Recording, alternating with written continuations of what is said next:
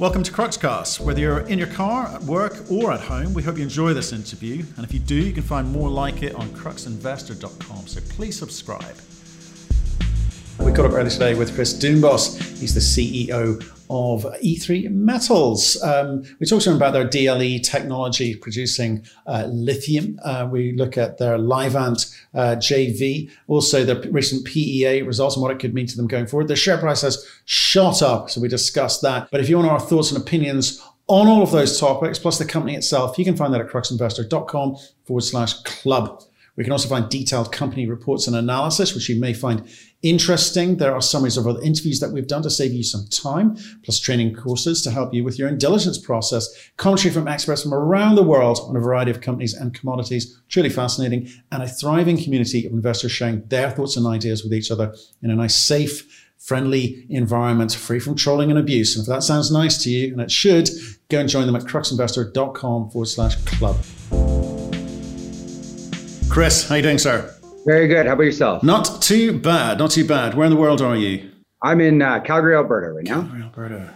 Are those pictures of Alberta or the project behind you? What's the significance? Those are pictures of our project site. In Alberta. Okay. Yeah, I was doing a bit of research about what you guys do. I suspect there's going to be a lot of green images because I think you've kind of got a very, very big. The bit I really was drawn to was this kind of zero carbon component, because in the context of EV thematic and battery metals, you kind of need to, the whole supply chain just needs to be able to deliver on that, doesn't it? I think it's a very important part of any lithium or any product going into electric vehicles. It's going to become even more important in the future. Yeah. So tell me a little bit about you, if you don't mind. So what's your background? I'm a professional geologist and sort of specialized in major project building and development throughout my career. Such as? Worked on a project here in Alberta called Fort Hills, which is about a $17 billion capital build. That's probably the biggest project. Worked in Australia and Sweden on smaller copper, lead, zinc sort of projects. Came back to Canada in 2015 to start effectively E3 Metals. Right. So I've been working in the lithium space since 2015. Right. Okay. Fantastic. Appreciate that. You better give us a quick overview of the business as well before we kind of dive into some of the topics I want to go through today. Yeah, absolutely. So E3 Metals is a lithium development company based here in Alberta. Our project is just north of Calgary. And we're developing a DLE, direct lithium extraction process methodology as well. We've got one of the world's largest lithium resources.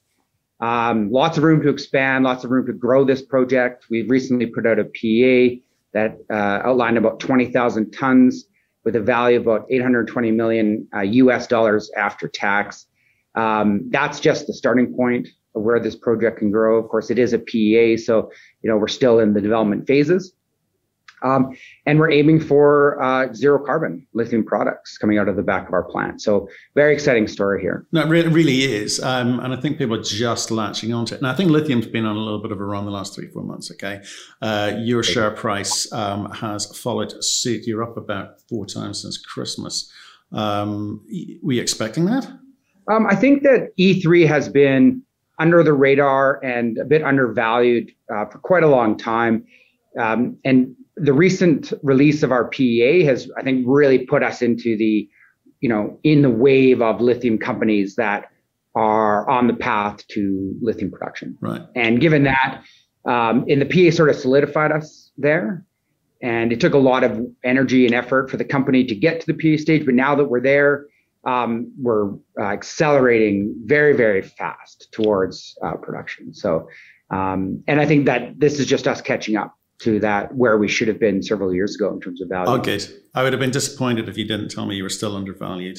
As a CEO, that's your job, right? I mean, it's number one thing you have to say, absolutely. But it is true. Like when you look at our peers, we still have a long runway to go relative to even the smaller peers in the space. So right, okay. And I noticed a page in your the PowerPoint where you do some peer analysis for people reading on. Okay, well, look, I think what's really important for you, especially in the lithium space, is for people to try and understand the vocabulary, the terminology. Okay, I think people understand what Lithium hard rock is. A lot of it around. Some of the biggest producers in the world, hard rock. People understand brine. They associate that with lowest cost producing for lithium. What they don't understand so much, lithium clays and direct lithium extraction just sounds awfully hard. And you're a DLE company. Do you want to explain what that is? Direct lithium extraction is effectively just removing the lithium from the brine directly. So as the name suggests, so there's no evaporation, there's no mining involved. It's a chemical process that extracts lithium out of the brine. The benefit to it is that, and what we've developed specifically is it's engineered for purity. So we just remove lithium. We get very little other impurities in our concentrate, what we call our LIC solution. And that is incredibly important because if you're going to sell your product into the battery market and not into the industrial lithium market, purity is number one, absolutely number one metric by which you will be paid for and valued upon. So for us, we go a long way. We remove 99% of the impurities in the single step. We also concentrate it. And the concentration was where we started. That was the first goal because that's what mining does. That's what salars do. They both concentrate the lithium. So it makes it easier to process. But what we found is we're, aside from also being able to concentrate, we're also able to purify it. And that is something that is one of the larger steps if you're a hard rock mine or you're a salar, because you concentrate everything, not just the lithium. So then you have to clean up all the other elements and get to a pure lithium product. And that's a very expensive and time-consuming process. As on top of the mining operation or the waiting for the sun to evaporate your brine. So for us, time is obviously time value of money is very important. So this happens, the reaction happens in less than 15 minutes. So we're getting the lithium out very quickly. We're able to produce a product within the day rather than within in a Solaris example, sort of 12 to 24 months. Right. You make it sound really simple, and I get the benefits, and they're great benefits. But people have been talking about delivering direct lithium extraction for a long time. Not too many people are capable of doing it. Lithium is a more technical commodity compared to, say, extracting, copper or nickel or gold out of the ground. And DLE is, I guess, lagging in the sense that people don't understand or haven't understood how to use it in the way that you're describing it. How long has it taken you to actually get a technical solution which works on an economic scale? Yeah, DLE is a very simple process. It's a water softener. It's an ion exchange process. Ours at least is anyway. And a water softener is as simple as you have a little pellet in a tank and you flow the water over that pellet and the calcium in your hard water sticks to the bead. That's as simple as the process is. It's just new for lithium. So with anything new, it just takes time to, and it's the story for electric vehicles as well. And the lithium ion battery more specifically, the technology took time to perfect. And once it was there, now we're going to see this exponential growth in the sales of electric vehicles because the technology is now there that makes it possible. And I think the same is going to happen with DLE. The technology is now becoming a lot more common. We're not the only ones developing a similar process, not the same, but somewhat similar to our peers in the space. And what that does is it adds confidence, I think, for investors, but also the process itself is becoming more understood. There's more experts that know how to put these things into production. And in my opinion, in 10 years, most of the lithium in the world, most of the new lithium coming on stream in the world will be out of a DLE process in some way, shape, or form. So let's talk about it though. Who's doing it economically today? Where should the market get the confidence from? Right now, the leader in a new project, real DLE extraction, is Standard Lithium. They're piloting their process in Arkansas. So it's a good proxy. We're going to be piloting within hopefully the next 12 months. So, when you look at them as a comparison for us, I think it's a good spot. Even the big companies like Livent, they've been using a version of DLE, not the same system or the same way that we use DLE, but they've been using DLE for a very long time. We interviewed Standard, and they've got the Lanxess partnership there, the 70-30 split, I think.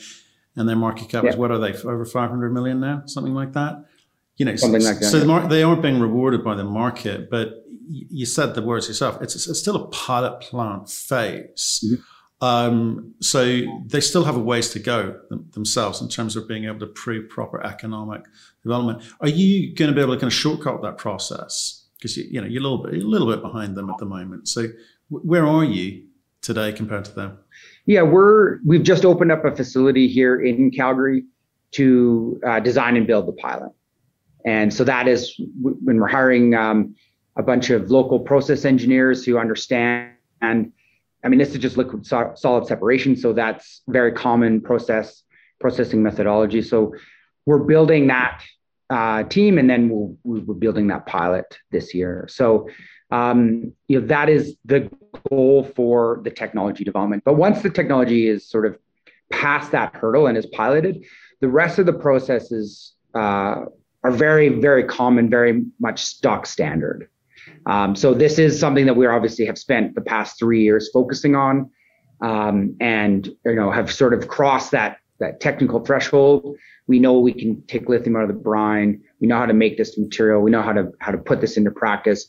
We just have to demonstrate it at scale now. Well, so that's absolutely it. You do need to demonstrate it at scale through the pilot plant. And so, how long is that process, and how do you better understand the economics through that process? Yeah, it's with DLE and ion exchange, it's actually fairly straightforward. And that's one of the benefits of it. It scales very linearly. And what that really means is that we're going to have a tank. That tank's going to have our material our solid chemical that we've developed that takes the lithium out of the brine. And you're going to flow brine into that tank, and the lithium sticks to that material. And by the time it reaches the bottom of the tank, there's no more lithium. So in a commercial scenario, we'll start with the pilot. In a pilot scenario, we're going to build a tank, right? That's going to be of commercial size, but we're just going to build one. And we're going to deploy it to the field, and we're going to demonstrate that it has the capacity to extract X amount of lithium on a daily, weekly, yearly basis. Then when we want to put that into commercial practice, we just build X number of those tanks to match our commercial production threshold. So that's when I talk about it scaling linearly, the risk really is that one tank working at that size. Once we demonstrate that with the pilot, the commercial scale on this particular piece of technology is much smaller in terms of the risk profile, right? Because you've already demonstrated the process system and the process methodology at commercial scale, but you've just done one unit operation of it. Right. Okay. But so explain that to me, because it doesn't sound like a very capital intensive pilot phase, because you're saying because you just have a whole bunch of tanks, typically you just need to use one.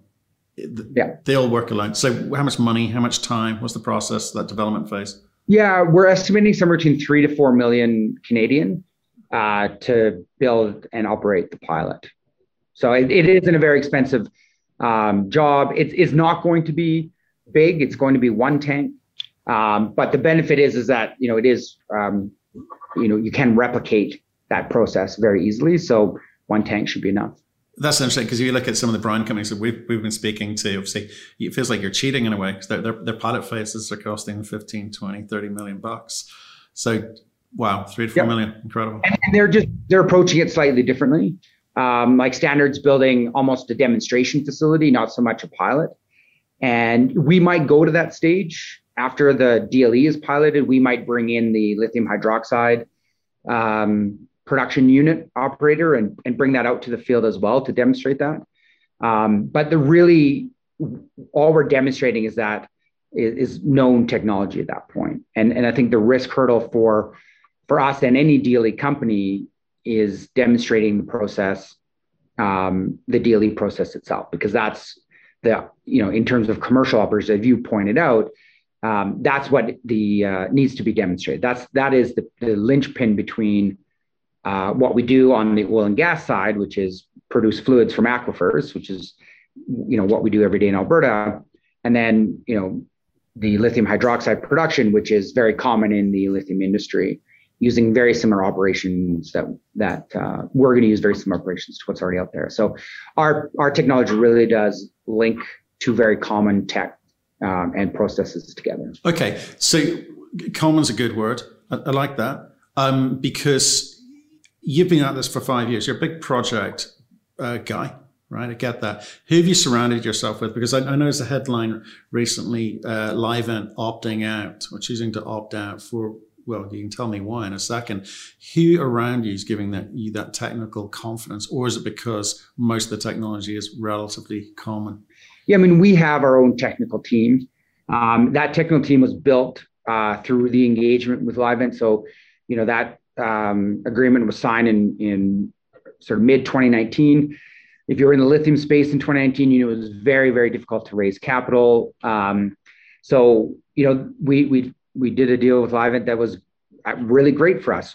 They brought in their expertise, they brought in capital to the project, and they helped us de-risk the big risk hurdle at the time, which is, demonstrating this DLE technology. So they exited in late November. What Paul said to me was that it was due to capital constraints in their new project in Nemaska. My guess is it was probably more with the technical expertise, because we were using some of their best people to help us develop the process, and they became responsible for that with Nemaska. But in the meantime, we've developed our own skill set. We have our own technical people. We have a team of people that is now operating this facility here in Calgary, looking to demonstrate and build this pilot. So, that we have surrounded ourselves in this company with those technical expertise, and we're still growing that team. We just brought in a new gentleman yesterday and added to the team. So that team is continually growing. I mean, we just completed an aggregate total of about $14.5 million worth of fundraising over the past 4 months. So that also opens up a lot of opportunity, because what Livent brought to the table at the end of the day was just people, right? They brought expertise to help us out. And the benefit to E3 is we got all that early expertise when we needed it at no cost to the company, because when the agreement demonstrated when they walked away from everything. They walked away from any IP. They walked away from any ownership in E3. Everything was left the table. So we got about $2.2 million, sort of almost like you could view it as a grant. We got technical expertise and capital, and didn't have to give anything for it. It's essentially, it kind of feels like it was the right deal for you at the time. I think what you're saying is where you've got to perhaps you feel a little bit more confident in your own ability to deliver this. Now it's a $600 million CapEx project. Are you going to try and do that alone, or do you think you're going to look for another partner? We are talking to some other strategics to help us, build the project. But the conversation is a lot different now than it was with Livent. The conversation is now about that $600 million and how we're going to fund that, rather than how we're going to advance the DLE technology. And so the partners are different in that sense that we're talking to. At the end of the day, we build projects like this in Alberta.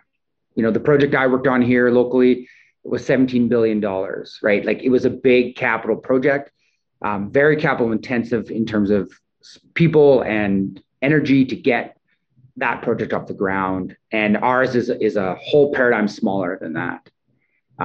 It's 20 times smaller than that project. So, the ability here for Alberta to build this is in the province. We don't have to go outside to bring expertise in. Everything from highly skilled welders to, professional engineers that know how to build a project like this are here in the province. And so, we know how to do this. And, regardless as if we bring a partner in or not, I have a lot of confidence that E3 has the ability to build it. So the next question will be, how are we going to fund $600 million? And there's lots of, avenues out there. And I think having an ESG component to this that is very strong, and we're going to back that up with a LCA, a life cycle analysis done by a third party to demonstrate how strong our ESG side of this story actually is. I think that is going to be a source of funding for us, because there's a lot of movement towards funding ESG focused projects, especially when it comes to the battery metal space. I think we're at a point now where EVs are solidified, the lithium battery is solidified as what's going to power those. And now even yesterday, Simon Moore from Benchmark testified to Canada's House of Commons Committee for Natural Resources, along with my Vice President, Liz Lappin, talking about the critical minerals shortage that they're predicting and how Canada can be a leader in that. And we absolutely can, because even in Alberta, we have cobalt, nickel, and hopefully soon lithium. Right. Okay. I buy all of that, but that's a kind of like all companies say that. Okay, they're beating that drum. You've got to beat that drum. But $600 million is $600 million. That's a tough call. 3 months ago, you were a $40 million company, right? So attitudinally, I guess things will start changing internally. You're 160 million market cap, still undervalued according to you. So you've got a ways to go. People will start paying attention, but $600 million for anyone is a ton of cash. So have you thought about how you not just approach the market for money, but how you talk about the full chain that you're going to have to talk about? ESG at one end is great, but how do you sell into the market? Have you got the people on board to help you understand how you integrate into the market, where you position yourself? Yeah, absolutely. I mean, funding this is going to be a big job for the company, and we're probably going to start that work in about a year in terms of going out and actually bringing the funds in. And that starts with the production of the pre-feasibility study. So the next 12 months, that's the goal, is to get the pre-feas out. That's really the document you can start taking to banks effectively, right? And start shopping the project around for funding. We're already in discussions with those groups to get them intro to the story. This is how this works. You know this as well as I do, probably better, about, you build those relationships over time.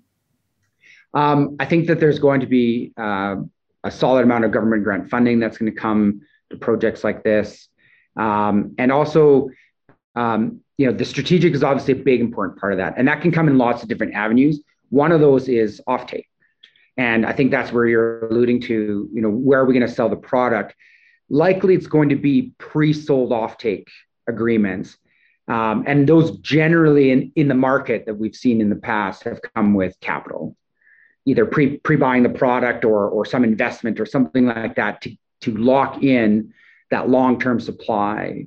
And I think that with the way the market's going, there's going to be a demand supply crunch in the short term. And it's going to happen right about the time that E3's project comes on stream. And I think that's going to be advantageous for the company, because we're going to be able to attract those offtake agreements from the major, purchasers, major battery manufacturers or cathode manufacturing companies. And that will assist in the funding of the project as well. And that you could call that a strategic relationship as well. And that if you're going to a bank, you need security, right? You need some way to back up the debt that you're going to have to, because we'll probably finance the majority of this with a debt equity. So, but you need some sort of security, down payment, and that sort of thing. So part of it will be cash. When you look at our market cap, you're right. We just moved to around a 250 million Canadian market cap. That's still growing. Look at Lithium Americas Corp. They're worth $3 billion. There's other companies on this panel that are worth in the, $500 million to $1 billion range. So I think that we will still accrete value over the next 2 to 3 years into that sort of realm as we grow and as we get closer to production. And that'll increase our ability to raise larger capital on the market to fill the gap. And then you add a strategic partner that either brings an offtake agreement with secured purchasing of your product. That banks really love that. It gives you the ability to demonstrate that you have a purchaser long term. And I think a combination of all those things, and probably we don't need all of them, but a couple of them. And so the strategy is in place. But until the pre-feasibility is out, it's hard to shop that. So we're building the strategy today. We're building that team today. And then once the pre-feas document is available to start sending to these companies, we'll be out on that sort of, marketing round, is finding securing that funding. Okay. You see, the bit that really intrigues me is, like, again, we speak to a lot of companies. We're all talking about raising money into a supply demand deficit, and the timing they're all talking roughly the same timing. Plus there's all the incumbents, all of those guys sitting there with cash in their bank, with production and the ability to ramp up, all accelerating into the supply demand gap. And if we look back to 2017, what happened? there in terms of, we saw that spike then and it fell away as quickly as it came, right? So I think it's important for guys like you to have a view of the market, where they sit. And that's why I asked where you position yourself. Do you do a 600 million CapEx project, right, which is tough? Do you start with something smaller? Do you, first of all, find a strategic partner, like real quick, accelerate into getting a strategic partner quicker, because that offtake is important. If it's 25%, 40%, 60%, or 100% of your offtake, you've got to have a view on how you approach positioning yourself in the marketplace, because there's going to be competition. There always is. Yeah. And what do you think that's going to do to pricing, and and therefore how do you compete in that environment? So there's a lot of moving parts, because it's not, And I think that with any company at this stage, in my experience from having done this before, is that it's a bit of a shotgun when you're at this stage, right? Right now, you're approaching every angle with a concerted effort. You don't need all of these to pay out. You don't need to necessarily get a strategic and get an offtake right, and all of those things, get government financing. You just need one or two of those to finance the project, right? And if you do a good job, and you build the project and you build the company, the value does accrete, and that does increase your ability to raise a market. So 100%, the company is at the stage now where we're the shotgun is sort of going off in that sense.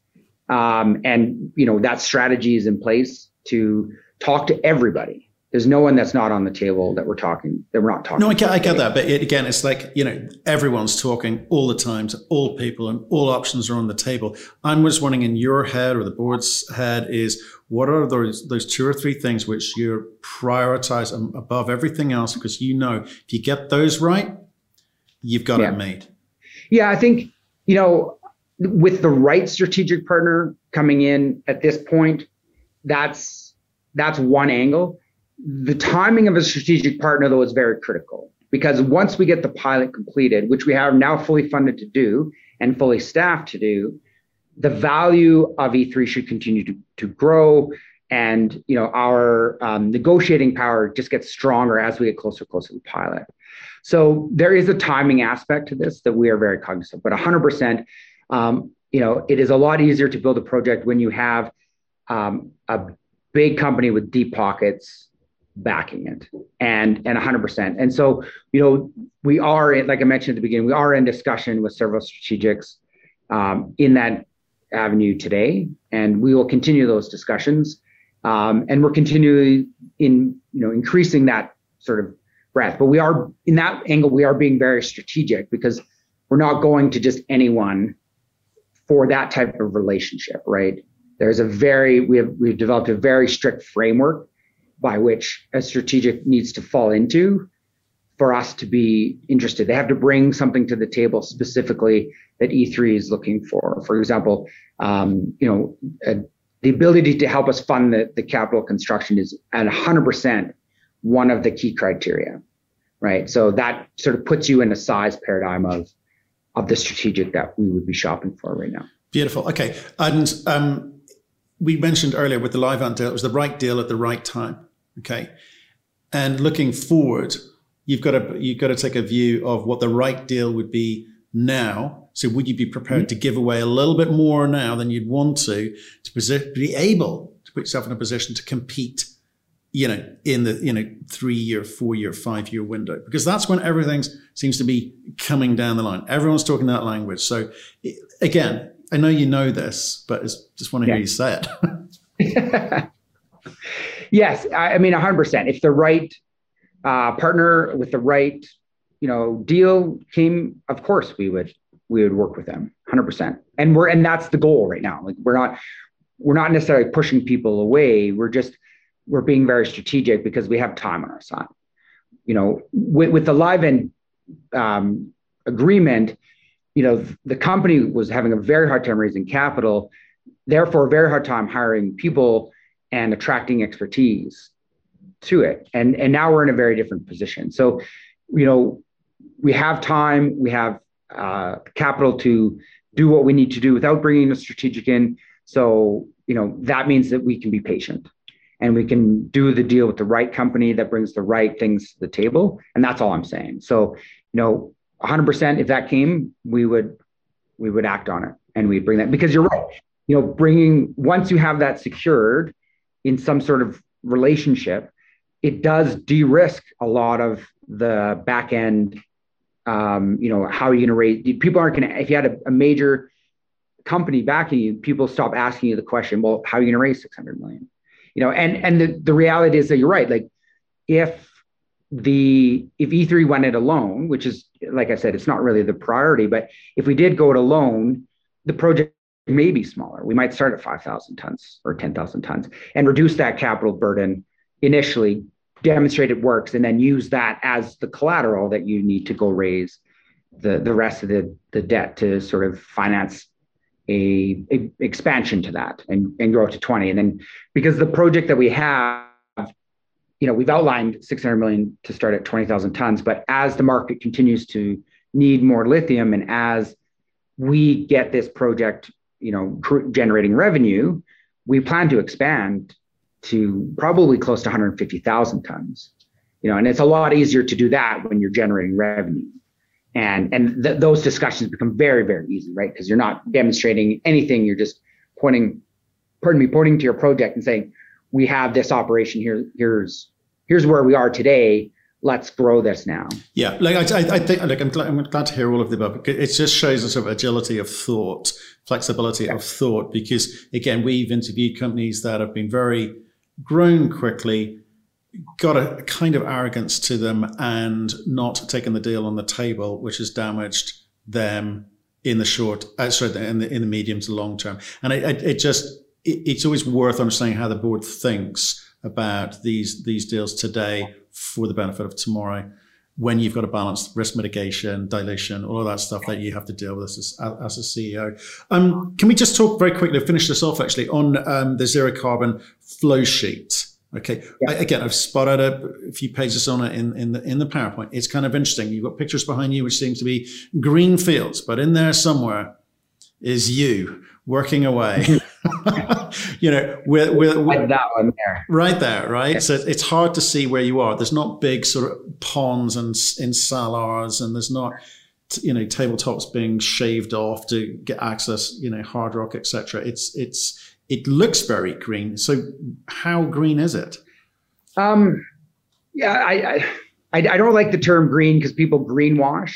So this is why for us it's fundamental that we get out the LCA, life cycle analysis, third party, so that we can actually show someone a document that says, here's a third party company that has demonstrated how we're actually going to do this. So, but it's on 4 main sort of avenues that we're going to be, quote unquote green, or what we call reducing our ESG, right? And having a fundamental strategy behind it.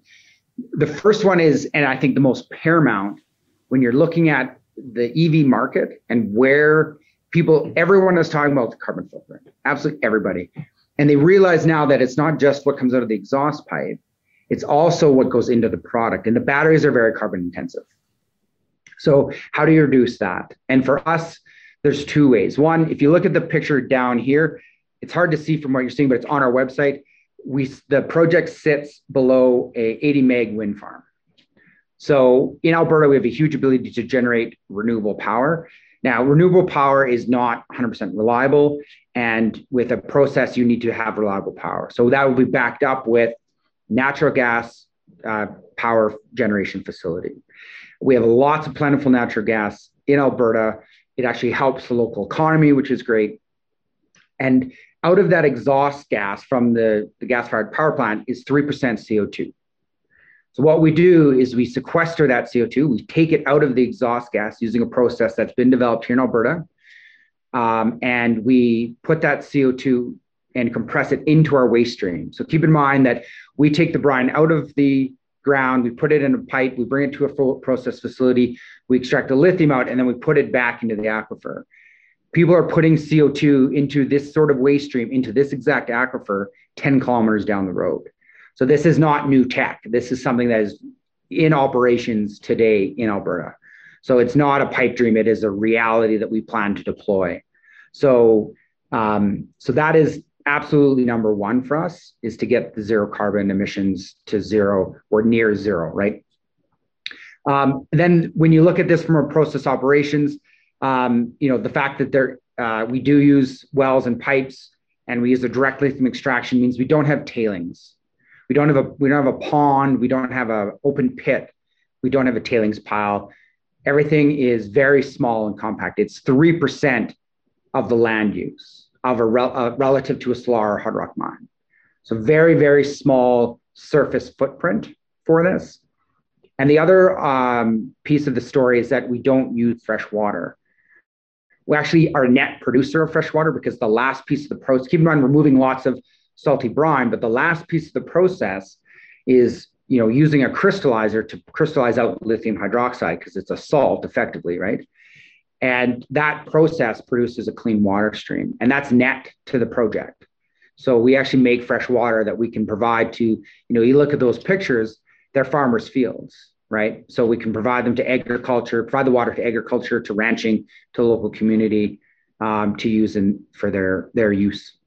So, and it's inherent to the way that we build this project. So we don't have to add a lot of capital. We don't have to zero tailings is inherent to the project. We're not designing it specifically to be zero tailings. It just is because of how the process works, right?